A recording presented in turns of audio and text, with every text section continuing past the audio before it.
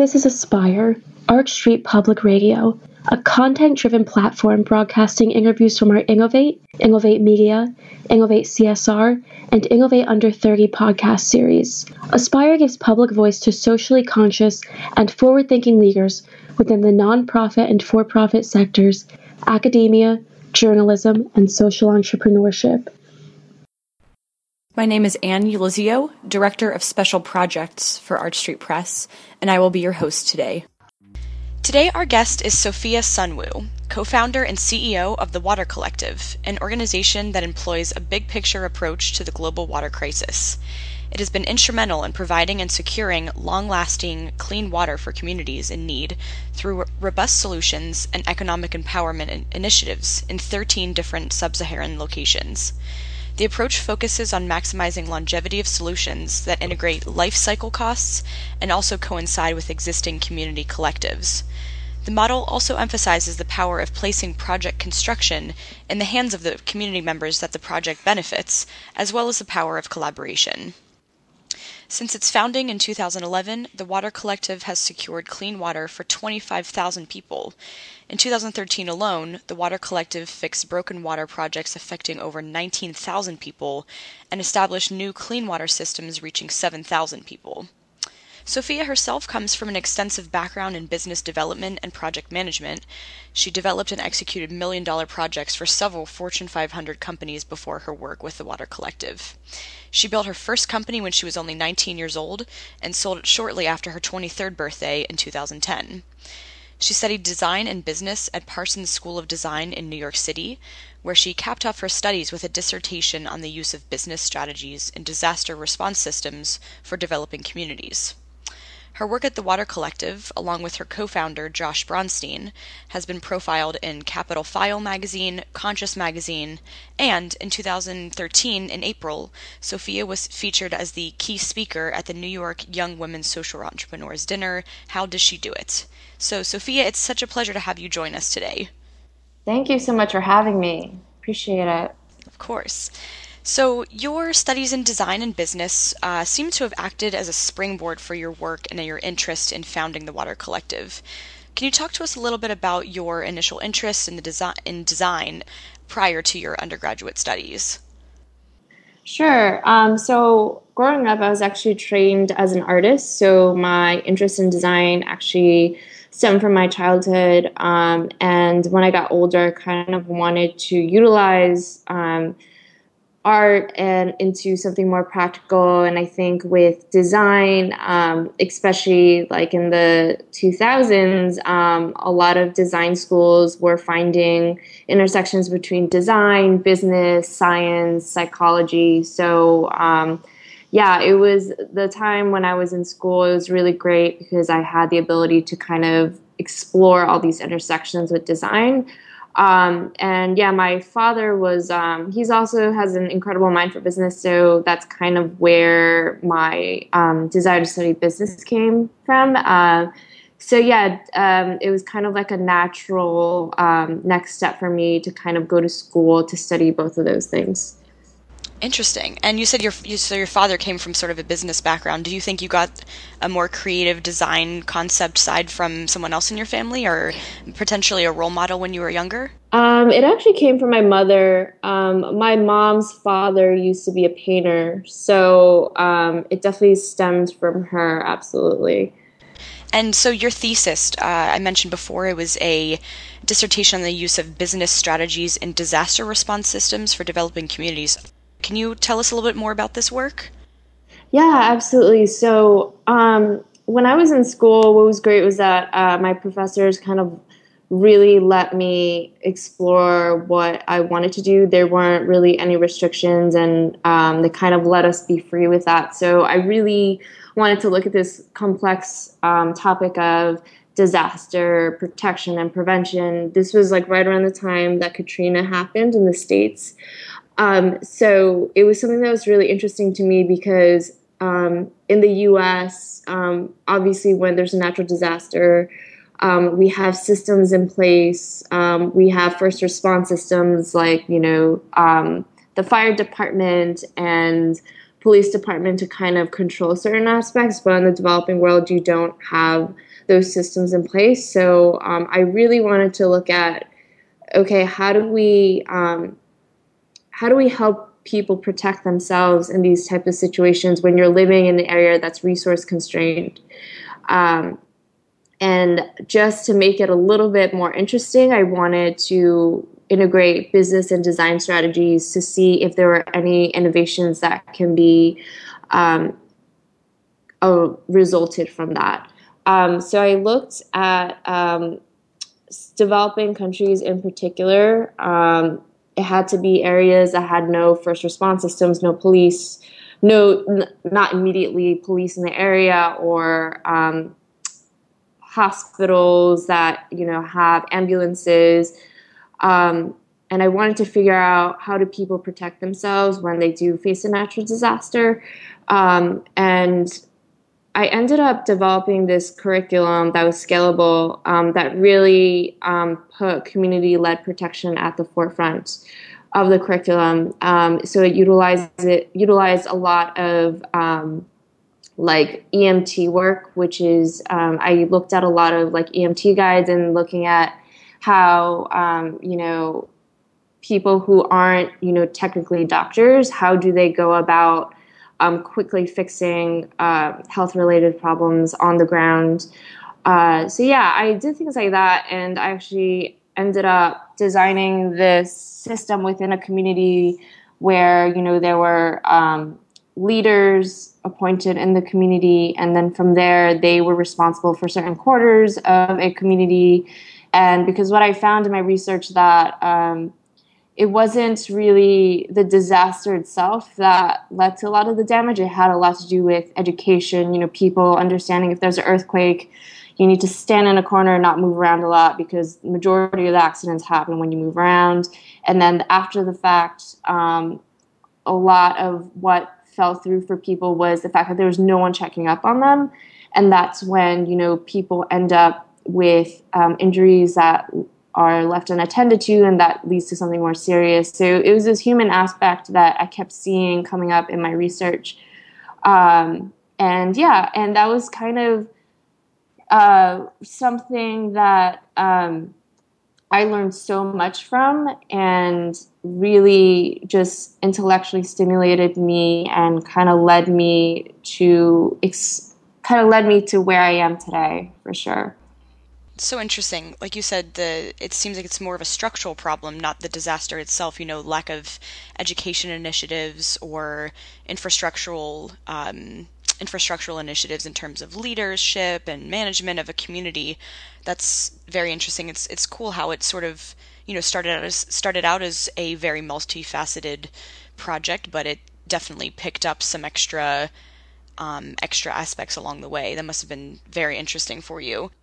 How did the thesis sort of transform into your initiative for the Water Collective itself? What I was seeing was that it wasn't all these intense solutions that people were dreaming up of protecting. Let's design this building that is fortified against earthquakes and things like that. Like, sure, that really helps, but when you're resource constrained, you don't have access to those things and technologies. And I was seeing this in the developing world as well. A lot of the poverty-related causes that communities are facing, it has very little to do. I mean, this is overgeneralizing for sure, so please do not take this with a grain of salt. But you can think of like the best technologies and the things like that to address these issues. But what was really interesting to me that I kept seeing was that there's a simple aspect, which is the human aspect, that leads to the failure of a lot of development projects. And a lot of people don't, fund it that much or pay attention to it that much, because it's something that's so hard to conceptualize when you're trying to talk to it about with donors. But with technologies, it's very easy to do. It's something that you can see, you can touch, you can visualize as a solution. So yeah, when we were conceptualizing the idea behind Water Collective, a lot of what we were seeing, this human aspect with water projects, so many fail, 30% fail after 2 to 5 years. And what I learned in my thesis carried over a lot to when we were developing Water Collective, like absolutely solutions, the quality of the solutions are important, but at the end of the day, we need to make sure that this human component and activating people and motivating them is at the forefront of our water projects. It necessitates a flexibility in the model for sure. You come in with an idea that's well-founded, well-researched, and will be successful, but at the same time you have to take into account, like you said, this human aspect that can certainly bring on some unprecedented challenges or unforeseen circumstances, things of that nature. So that's very interesting. Can you talk to us a little bit about how you and Josh first got connected and decided to work together? My job previous, I was at a corporate art consulting firm, and a coworker of mine knew about, my interest in development projects, and she connected me with Josh. And it was interesting because I actually gave my 2 weeks around the time that I met Josh. So, um, my curiosity for my thesis and just my interest in the field, it was something that I really wanted to pursue. But it was, I had absolutely like no next plan or things like that. I kind of just went with it. And it was funny because at that time when I gave it 2 weeks, it was actually when I met Josh. And he started speaking with me about, Josh has been working at water projects since he was 15, all over Africa and Southeast Asia. And he was talking about, I've always wanted to start a water organization, and this is why. And he started talking more about what he was seeing on the ground. And me coming from a background where I've started a business before, I know how to run it, I know how to keep it functioning. It was kind of just like a natural, I guess, thing that happened from there, just like the right timing and everything. And the start of Water Collective kind of snowballed from that point. Yes, seems like a very serendipitous meeting between you two, and Yeah. definitely a strong combination, like you said, sort of the background in business and the concept of water projects around the world combining to create this model.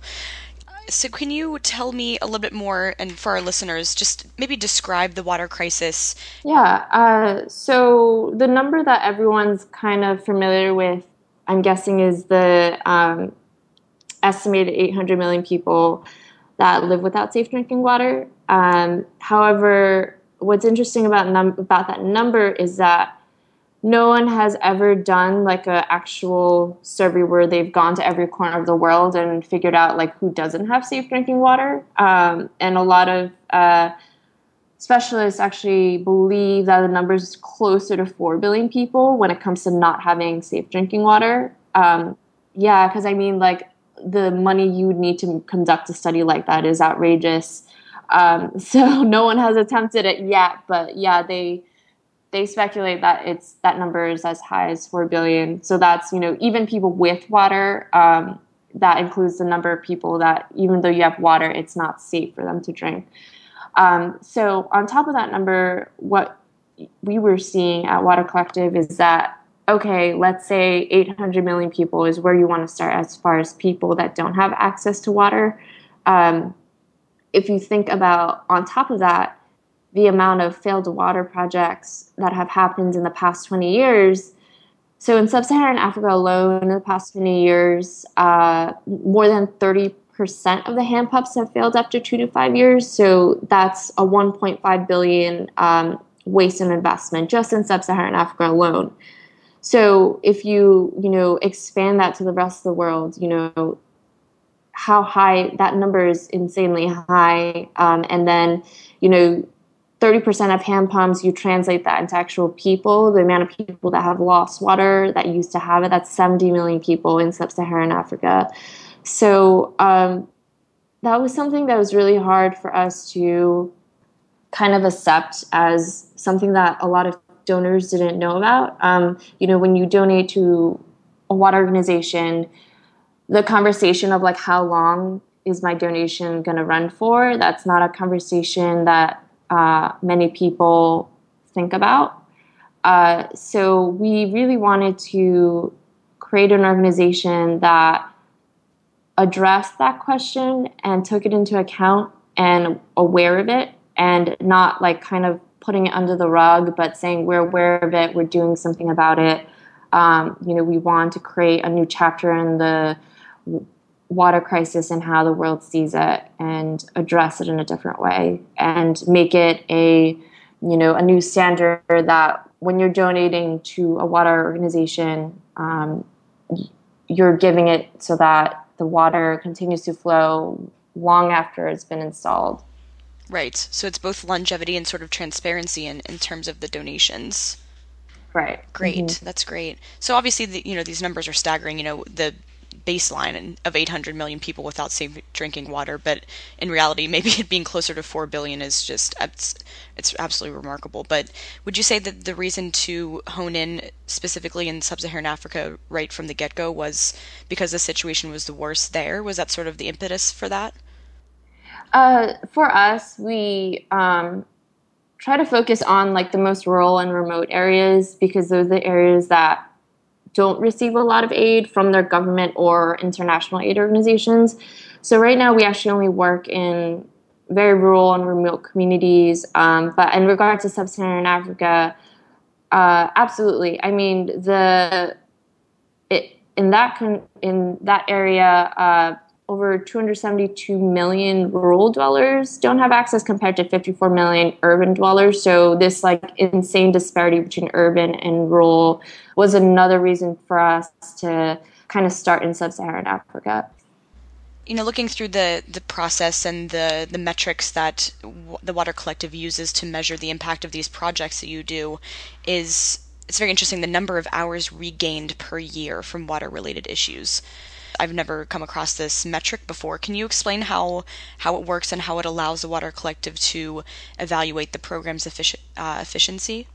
Yeah, so for us, regaining hours is so important, because we found that with the communities that we work with, you know, we listen to so many people who are like, I really would like to spend more time on my farms. I would really like to spend more time, figuring out how to make more money for my family, but it's just time that they don't have. Or a lot of children, they'll actually have to get up in the morning to get water for their family, because, their mother or their father, they're a bit too old, and the terrain to get that water is just a little bit rough. So the kids are the only ones that can collect that water. So, these kids will wake up super early, go to school, and then they have to come back and they have to get water again. And then by the time that they have to do their homework, they have to hurry up and finish it before it gets dark.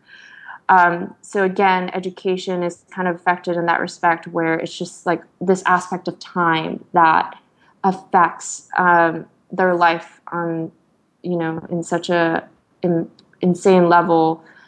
So for us, having clean water, of course, there's these immediate benefits as far as health and livelihood, but we were seeing that people spend so much time collecting and carrying water. In Cameroon, the average family is about 10 people. So when you're going back and forth, trying to collect enough water for 10 people, for some individuals, it can take up to 8 hours a day for them. So, and then on top of that, there are farmers who have to collect water for their farms, and students who actually, have to get up in the middle of class and get water for themselves. So this aspect of time just impacts people on such a level that we don't even realize. It's all these like rolling aspects, and if you regain those hours for yourself, the benefits, it permeates into your education, how you run your business, and for individuals to explore different things. Like I meet a lot of women who beyond their farming, because a lot of the farmers and men and women in the villages that we're in, they're subsistence farmers. So even if they're not farming for money, they have to farm to have food for their families. So beyond that, a lot of the women are responsible for subsistence farming. So I hear a lot of women who say, okay, beyond like, tending to my crops to feed my children, I want to actually sell, farm new crops where I can actually sell and make money for my family. So it's things like that where with New Time, for us, it's such an important thing to understand and realize and to report on. It allows individuals to thrive in different aspects of their life that they're not able to before because, the inconvenience of constantly traveling and gathering water, it really just creates a huge dent in people's days. I think it really does bridge the gap sometimes in that, that basic subsistence and survival level into increasing people's livelihood at increasing their standard of living, which I think is really interesting. And I guess along with that need-based approach of not just survival, but also a cultural sort of affect of the projects is this idea of the community empowerment around the water pumps and the projects that the Water Collective does. So this essentially ensures that the community members who benefit from the Water Collective projects are taking responsibility themselves for the implementation of these projects. And it seems to be one of the main pillars of the organization. That's something that you very, very much emphasize in your model and your approach. So can you talk to us a little bit about that community responsibility for these projects? Yeah. So for us, like something that we always tell our communities that we work with is that this isn't our water, this is your water. And that's kind of where we stem our relationships with community from that statement. We found that in our experience that this human component is such a large contributor to whether a project succeeds or fails. 50% of water projects actually fail due to a lack of community involvement. So it's really like a huge determining factor. You can install like the most efficient water system and you can really train the brightest water committee members, but at the end of the day, if your community is not behind you and you don't have that support, your system's not going to continue running. So for all of our partner communities, we actually require them to make a contribution to activate the partnership, whether it's financial or through labor. And this contribution really shows us that the community is ready and committed and serious about having water in their community and serious about taking on all the responsibilities that are needed to keep that system running. Have you faced any pushback or any resistance from these communities that you visited and wanted to start projects in? Of course, we've definitely have visited communities where, they were, either turned off by the requirements of the partnership, or they just thought that since we're an NGO, we should just, donate all the funds and they wouldn't have to be that involved in the process. So we've definitely have approached those type of situations. But for us, it's nice because not nice, but like it's something that allows us to really separate the communities that we can work with and not work with. And for the communities where,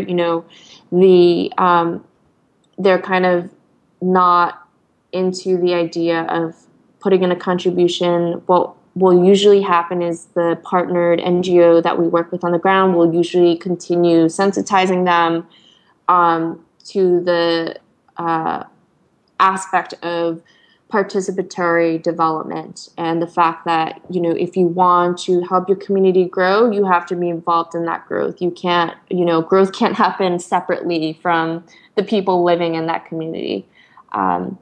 So yeah, we definitely approach a lot of different reactions to it, but the reactions are great for us to really determine if the relationship is something that both sides can work with.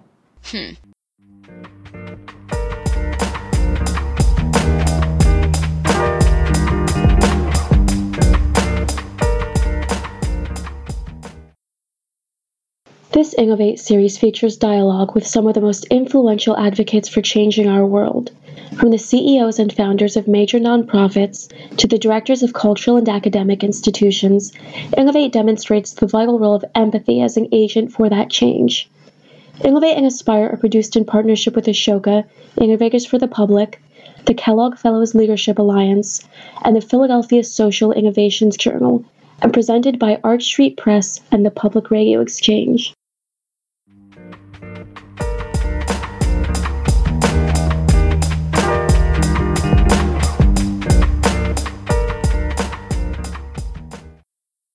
We now return to our Innovate Under 30 interview with Director of Special Projects Ann Ulizio and Sophia Sunwoo, CEO and co-founder of the Water Collective. And does it take some extra educational initiatives on your part to maybe convince these communities that their financial or labor contributions will be well-founded and will produce the effects that they want in the future? Not really, just because when they do make a financial contribution or a labor-related contribution, they see it for themselves. That money is actually held by the chief and whatever council he has in place for the handling of community funds. So that money never goes through us. So there's that aspect that communities feel safe and confident that their money is going where it needs to go. Another key pillar of the approach is the focus on long-term solutions rather than rapid expansion and short-term benefits. What are the steps that you take to ensure that these projects will last? So the three components we focus on are robust, appropriate systems for the water itself, economic empowerment, and community participation. So when I talk about robust, appropriate systems for the delivery of water, so the communities, just to paint a picture, the communities that we work with, they usually have no electricity. They're usually a couple miles out from cities. So, and when I say city, just like the very minimal idea of what a city would look like. They're usually at most, a community that we have that's the furthest from a city is probably by like 3 or 4 hours. So these are communities that, as far as resources go, the only thing they really have is, the primary and secondary school that the government provides and a church that the government provides. And maybe if they're lucky, they'll have a health center. But other than that, they don't really have much infrastructure. They definitely don't have any complicated systems as complicated as a water system. So with our water systems, we don't use any electricity. Everything is gravity fed.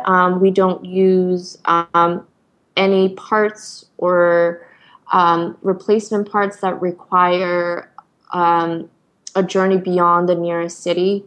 We make sure that all the products that compose the water system are things that you'll find nearby, and things like sand and cement. It's all, very rudimentary resources. And that we found, what's great about that is that once we've left, the community members know exactly where to get those products from. They know exactly where to find it. They know who to talk to about it. So we make sure that the system that's built, it's built for the community it's serving.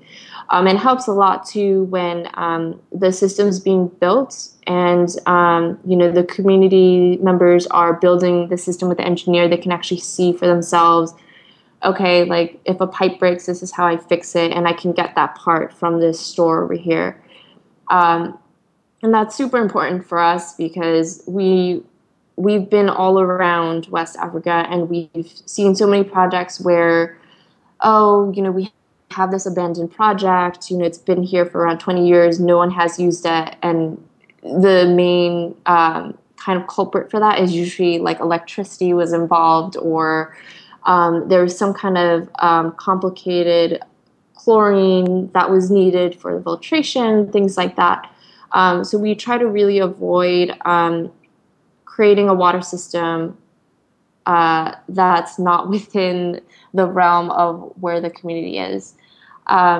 as far as economic empowerment goes, so what we were seeing is that, when you have a clean water system, just like the plumbing in our house, your house, if something breaks, a pipe leaks, you call a plumber and they come and they fix it.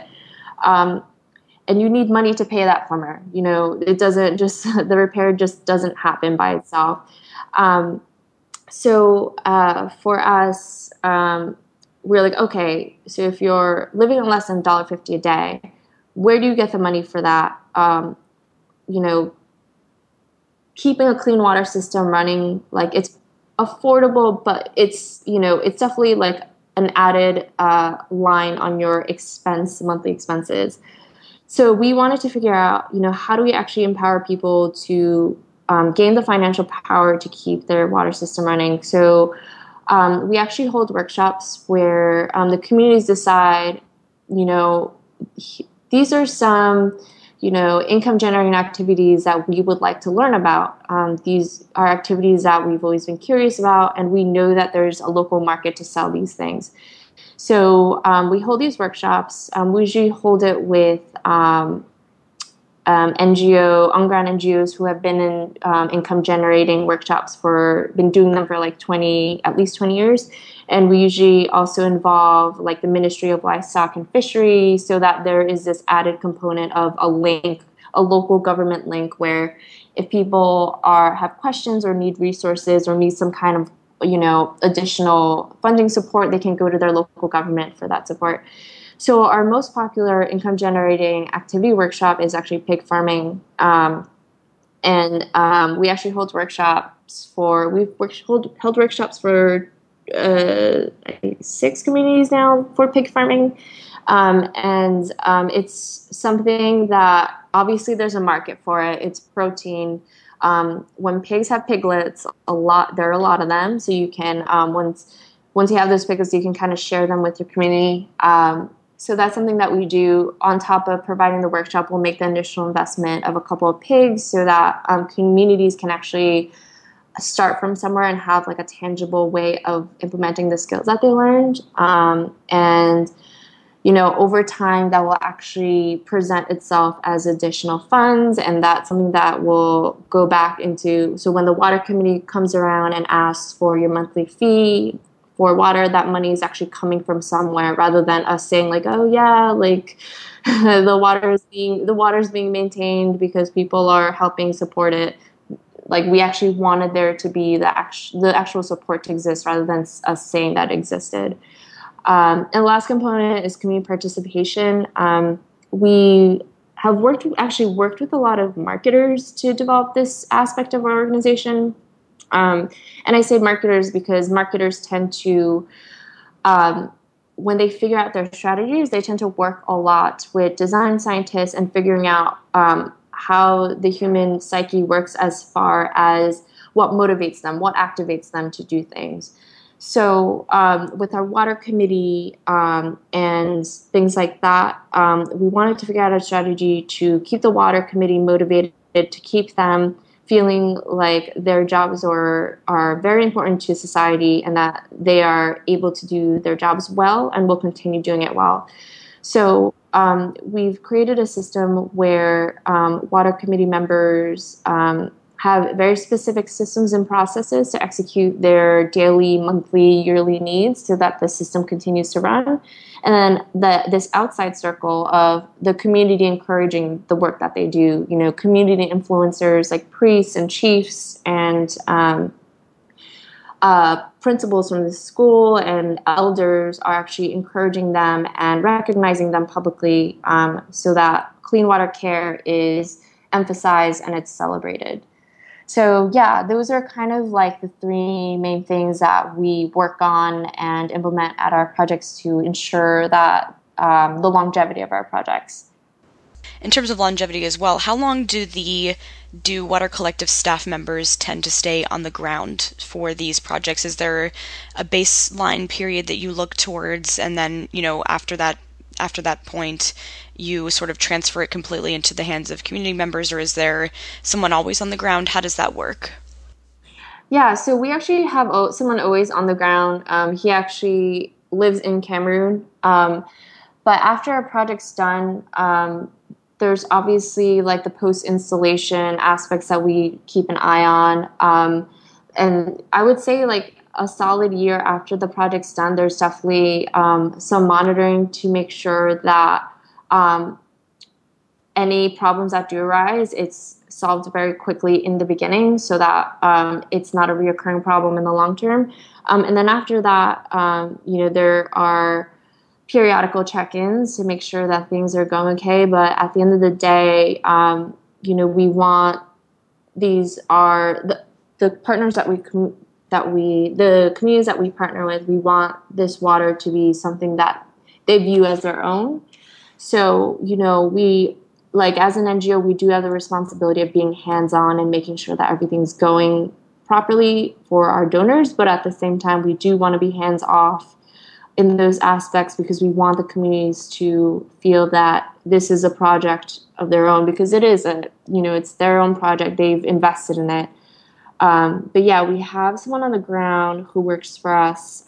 He lives in a nearby city, so he's constantly on the ground doing project management and seeing what the sentiment's like amongst community members, so that whenever problems do arise, we tend to fix them pretty quickly and address them right away, so that it's not something that people feel discouraged by for too long.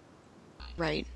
So aside from this one staffer who is always on the ground, how else what's the other sort of structural organization of the Water Collective? How many people do you have working, and is it just functioning out of these field locations, or is there a headquartered office somewhere where the staff members reconvene after, being in the field?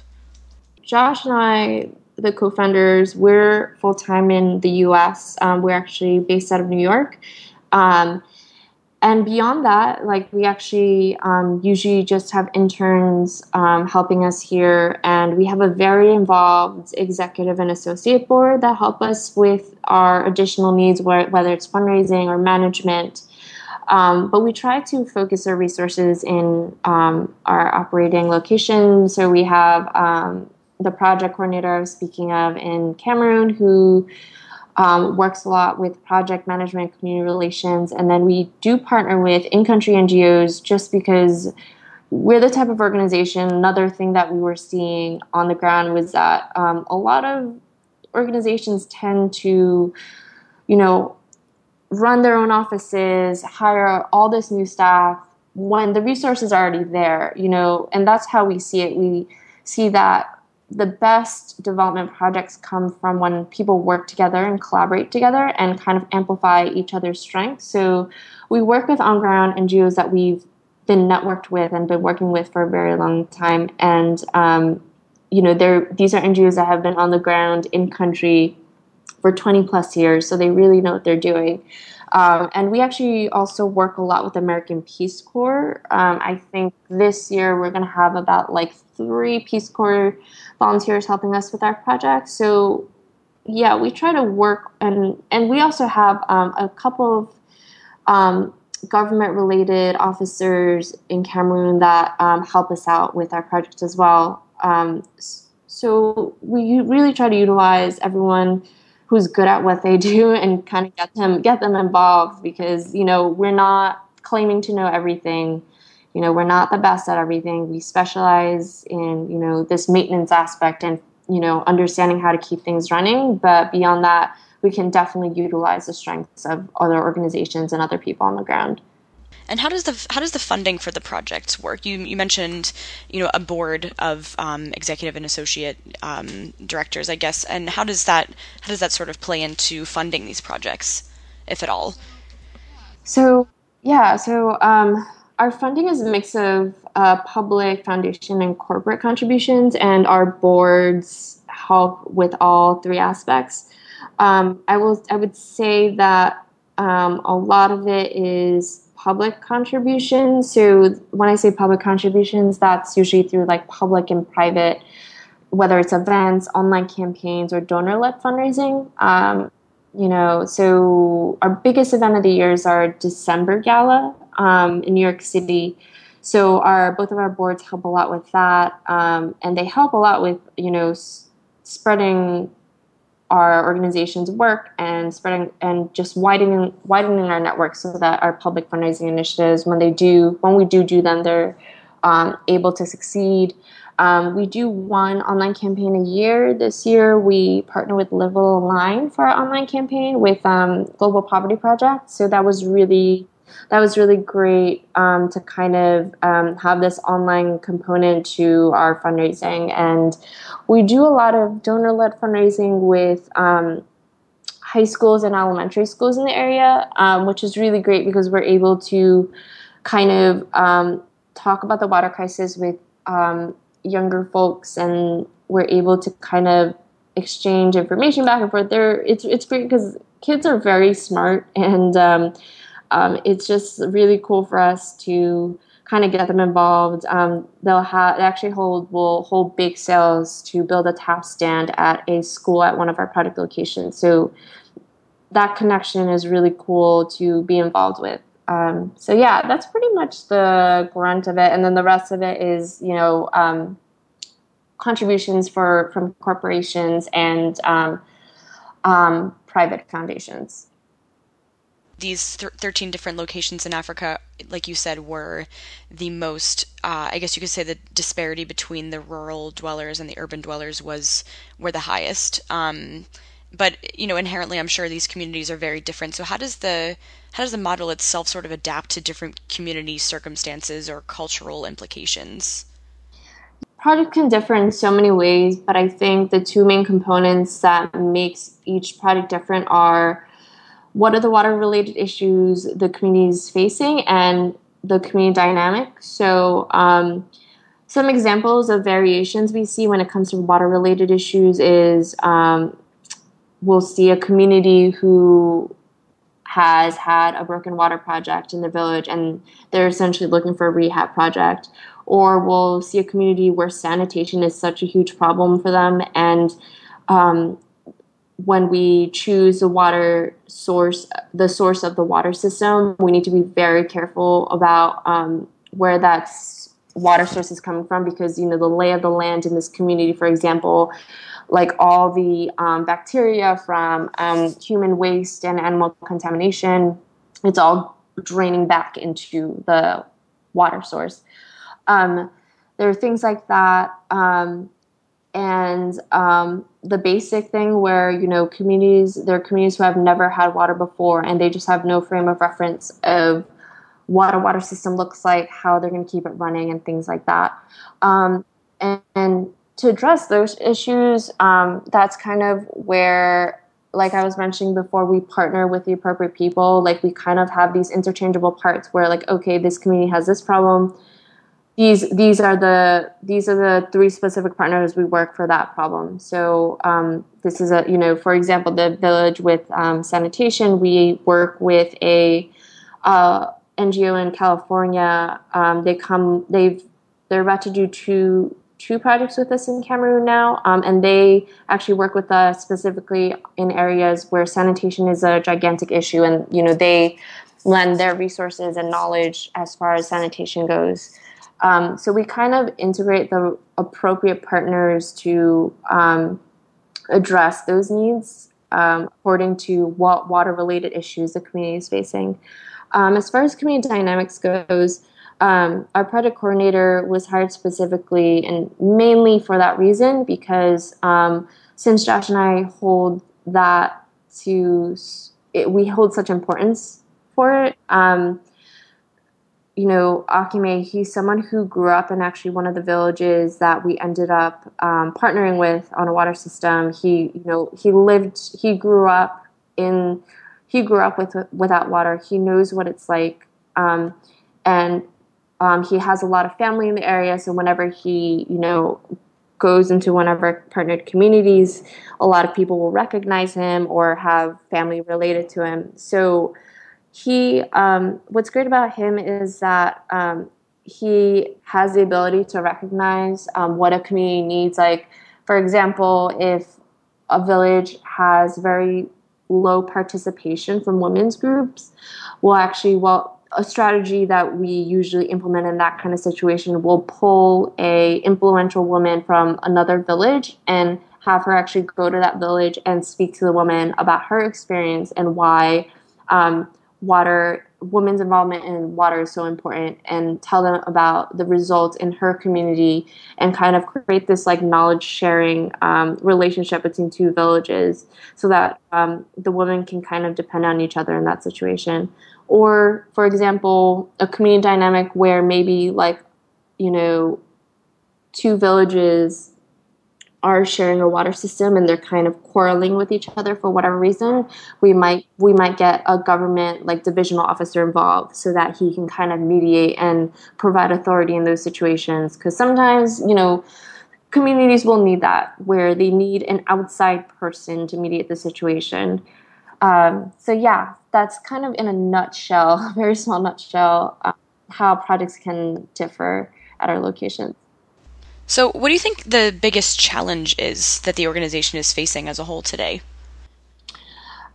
So we're a nonprofit startup. We've been around since 2011. So it's funny because I come from the business world, and at this age, the organization would probably be well seasoned. But as a nonprofit and as a startup, you're not. Like, you need at least 10 years of your organization existing to be respected on a certain level. So it's interesting because the biggest challenge with us is that um, we're always trying to expand as an organization, but at the same time, our funders aren't willing to support that expansion until we have more experience. So it's kind of this like us like chasing our Catch tail. 22. Yes. Yeah.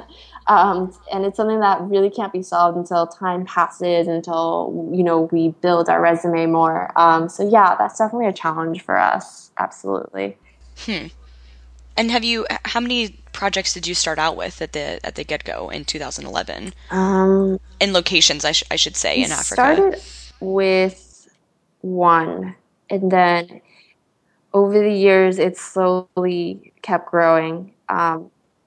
Yeah, so yeah, it started with one village, and it kind of kept growing and growing from there.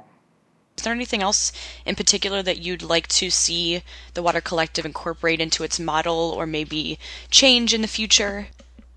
Other than like the obvious of expanding like beyond West Africa, our next our next place we'd like to expand to is India, just because the circumstances are very similar to the locations we worked in as far as like the water related issues communities face. It's something that we're very familiar with.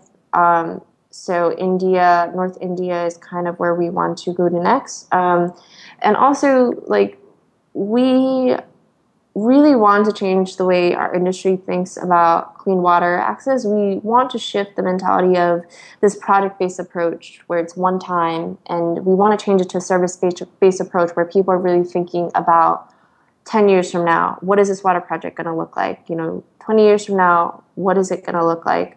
So we really want to shift the conversation towards this service-based approach. And we'd really like to share, what we've learned as far as like maintenance and post-installation programs and what have worked and not worked for us, really deliver that to our industry in something that's very comprehensible, and kind of share it so that everyone can, mix and match and utilize it for their programs, so that we can all kind of grow together as an industry towards really building long-term projects that work and keep clean water flowing for the communities that all of us work with. So one of the recurring themes in each of these interviews that we like to focus on is the concept of empathy. So what role does empathy play in your life personally, and also the work of the Water Collective in general? I think that empathy has been what's really differentiated us. Like for Josh and I think empathy was something that this organization was based upon. It wasn't about us creating like the coolest, biggest nonprofit organization in the world. It was more. It was more about we've seen and met the people that live in the water crisis. How do we create answers that actually work for them? How do we create a impact and imprint on their lives, that when we promise water, it's an actual promise and it's not something that kind of withers away after 2 years. So whenever we start a project or start a conversation with the community, we always try to kind of get into their shoes and figure out what is their perception and what is their knowledge of water. Where do they want to go 10 years from now with their water, and really trying to get into their mindset so that from there, as an organization, our responsibility is to fill the gaps of, okay, this community wants to get to this goal. How do we fill the gaps so that they actually get there? And how do we, amplify what they have so that they have an actual clear route of getting there, and it's not something that's, kind of, oh, we're going to give you clean water forever, but we're not going to tell you how exactly you'll get there. We Right. wanted to create a clear route and frame that conversation in according to what, like, their resources and whatnot, according to what they understood in their own framework. So for us, empathy, our belief is that it leads to better solutions. It leads to better answers. So yeah. I think that's great. And I think, too, what you said about the resources being accessible to community members from the get-go is absolutely a testament to your emphasis on empathy. If you're going to implement a project that can exist in a community for a long period of time, you want to look at it from their perspective and say, well, they don't have electricity, so why would we even consider using it? Exactly. Yeah. So that's a really great thought. I really appreciate you taking the time to speak with me today. The best way to reach Sophia and to support the Water Collective's work is through thewatercollective.org. Is that right, Sophia? Yep. Perfect. Wonderful. Thank you so much for joining us. Thank you so much. Thank you for joining us today. Our library of interviews and a range of further resources may be found at archstreetpress.org or prx.org.